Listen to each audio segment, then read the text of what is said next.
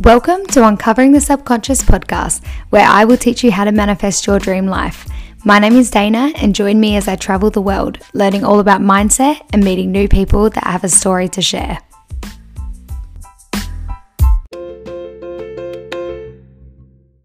Hi friends, welcome to episode 59 of Uncovering the Subconscious podcast. We are up to our fourth universal law. So I wanted to go into detail about the law of correspondence. So far, I believe we've done the law of attraction, multiple episodes on the law of attraction, the law of vibration, the law of divine oneness. And I think that is all the laws we have done so far. So I thought it was about time that I introduced you guys to the law of correspondence. So the law of correspondence, it's about communication, but not with other people. It's communication with the other parts of yourself. So it creates this relationship between the inner and outer. So one is a reflection of the other. And within the inner, there's another form of communication. It's the connection with your inner self and your higher self. So you might have heard a few sayings that will ring a bell, and it actually relates to the law of correspondence. So the first one is as above, so below. Another one is on earth as it is in heaven.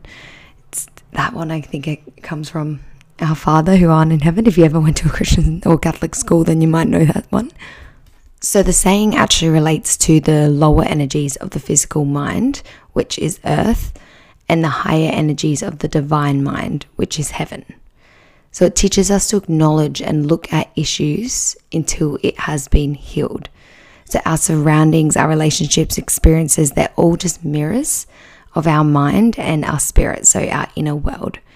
But this means you can change your outer world just by shifting your inner world, because your outer world is also a mirror of the negative thoughts, beliefs, and assumptions that you have in your inner being. So if there's chaos within you right now, there will also be chaos surrounding you. You can even look back at past situations, and you can easily pick up when you've gone through a chaotic moment, like maybe a lot of things seem to happen at once in your life. If you had reflected back to your inner world, you could see there was a lot of chaos within you then, and it kept attracting it back. Anyway, so welcome guys to episode 59. Before I get properly into the episode, I would love if you can rate the podcast. At the top, there's a star rating. Once you've listened to 3 episodes, you can rate it there. It helps to get onto other people's feeds. I really, really appreciate when you guys rate it. Even if you want to share it, tag me on Instagram when you share it. Soul Traveler Coach. Again, really appreciate when you guys do that. And a little bit about my week so far. Since I last recorded, it's been a bit emotional but powerful week. I feel really, really empowered. And also this weekend, I had my friends from Australia come down, so Eliza and Sam, which was so amazing. I got to show them around London, and I was just so happy to be able to see them again. They're now moving to America, so I won't be able to see them when I go back to Australia. So yeah, it was very nice. And it taught me that I can be a good London tour guide. So I'm starting to embrace the local side of being a Londoner. So hit me up for all your tour guide needs. Okay, so without further ado, let's get into the episode. Alright, so now that you know what the law of correspondence is, I want to talk about how you can use the law. So to be able to change your physical reality, you need to realize that there are more spiritual things than your physical being. If you just think that changing the outer world will make a difference, then you're going to get stuck in a loop of little small changes that never actually go anywhere. So just even do a bit of a self-reflection moment. Have you been putting a lot of work into changing things, maybe changing the things that are happening around you? But have you done anything to the inside? Have you changed your core beliefs? Have you worked on your limiting beliefs? Because if you haven't, that situation is going to duplicate itself in different ways. So in order to make change, the physical actions that you take need to reflect the spiritual actions that should be taken. So if you're just taking it to change the physical world and not the spiritual inner being, then nothing will happen. So for this reason, if you find lessons repeating themselves to your physical being, it's a sign that you need to learn from them and change your inner being. So this kind of comes back to what I've talked about basically every episode since I've read the book, The Universe Has Your Back, and it's called the universal assignment. So the more that you don't fix what's on the inside, the more the assignment is going to get sent your way, because the universe hasn't seen you make any differences. It's seen you either try and prevent or put off learning from the assignment, which means it's like, okay, I'll let you put it off for now, but I'm going to bring it back in another form because you haven't learnt from it. So you need to use the energy from your mind and put it through your thoughts, your emotions, your actions, and your words to make sure it reflects higher wisdom. Otherwise, when you send that lower vibrational energy, it will be returned to you at the same frequency until there is a match for the higher vibration. So again, think of that universal assignment. If that assignment keeps coming back to you, it means you're just been postponing it. You haven't been working on it, and it's just going to keep coming back to match that lower vibrational energy. If you feel you're really overwhelmed with an emotion or a situation, then you need to notice where exactly you are sending out the lower energies. Where is it coming from? I had a situation in my life recently where I just wasn't feeling good about something. I'm not going to go too much in detail about it right now, but I just wasn't feeling good, and I hadn't been feeling for months. I hadn't been feeling good about it. And I very much took on the victim role of like, it's not working out for me, la la la. The problem was I took on that victim role, and I kept putting out that negative lower vibrational energy, so it kept coming back to me at the lower vibrational energy until the point that the universe just had to be like, right, you're not getting it. So it sent it to me at a much harsher, more obvious way that made me have to sit down and go, hang on, what's happening? And I worked through it, and I realized that I was playing the victim. And although, yes, the circumstances weren't great for me either, by playing the victim and by not realizing that it's me sending out those lower energies and there's a change that has to come from within, it was just repeating itself, and it was just getting worse. The hardest part about the law of correspondence is that you have to be honest with yourself and realize the potential you hold yourself to create change. If you keep playing the role of the victim, nothing will ever change. You need to realize you're in control. Nobody else, you're in control. So you're not the victim. So to do this, just start mindfully observing your inner world daily. By doing this, you're going to become more aware of the negative thoughts that arise. But how can you do this? How can you become more aware of your inner thoughts? Journaling. I am such a big fan of journaling, and I think everyone should journal every single day.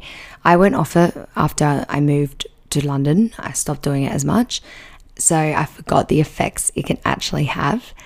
I started again a few months ago, and the ability of how deep I've been able to go to work through things and up level and change my inner being is amazing, because I'm seeing the thoughts and I'm arranging them and I'm realizing what the message is. So start journaling. This is so powerful for the law of correspondence, because it's forming a conversation between your inner self and your higher self, as well as your outer self and your inner self. Another tip I have is listen to constructive criticism. It's very easy to get defensive over constructive criticism and think someone's just saying you're a terrible person, or you're not good at your job, or you're not good in a relationship, or whatever it may be. But it's there for a reason, and if you don't truly take it in, you're missing a huge chance to learn. So don't get defensive when you get constructive criticism. It's just a way that you can get better. It's not saying you're not good, it's just a way you can get better. And it's a way that you can be like, okay, so this is how somebody else sees it. So what is there from within that I'm ignoring? And also always act on your current beliefs, morals, and values. Sometimes it's very easy to act from our ego, but you should be acting from your current beliefs, your morals, and your values. And if you don't know what they are, you need to kind of do some reflection or journaling about what they are. I've got an episode about values. I think it's like episode 4. So I'd recommend listening to that, because it also has an exercise on how you can work out what your values are. Okay, so I spoke about how the law of correspondence is a conversation between your outer world and inner world, but also how it's a conversation from your inner world to your higher self. So I want to talk a bit about how you can align with your higher self. There are 3 recommended ways that I did some research on. for ways to realign with your higher self. So I'm going to go over them, give you some tips on how to do this so that you can apply it in your everyday life and work on that communication with your higher self or your soul traveler. The first one is mirror image. So when you have a negative experience, you should take a moment to pause and recognize that somewhere within your inner world, something is not right. There's a reason that this situation and negative experience has occurred. So don't just blame it on the outside situations. Realize something on the inside isn't right, because this is reflecting in your outer world. The mirror image of negativity that you're seeing, it's not your true high self. It's just the negative energy that you have put out. And this negative situation is the mirror for you to be shown that changes, are needing to make changes within your subconscious. So there's things within your subconscious that need to be healed. So take the time to go deep within and ask questions on why you're feeling and why you're projecting this feeling onto your outer world. Are you relating to your higher self or your physical self?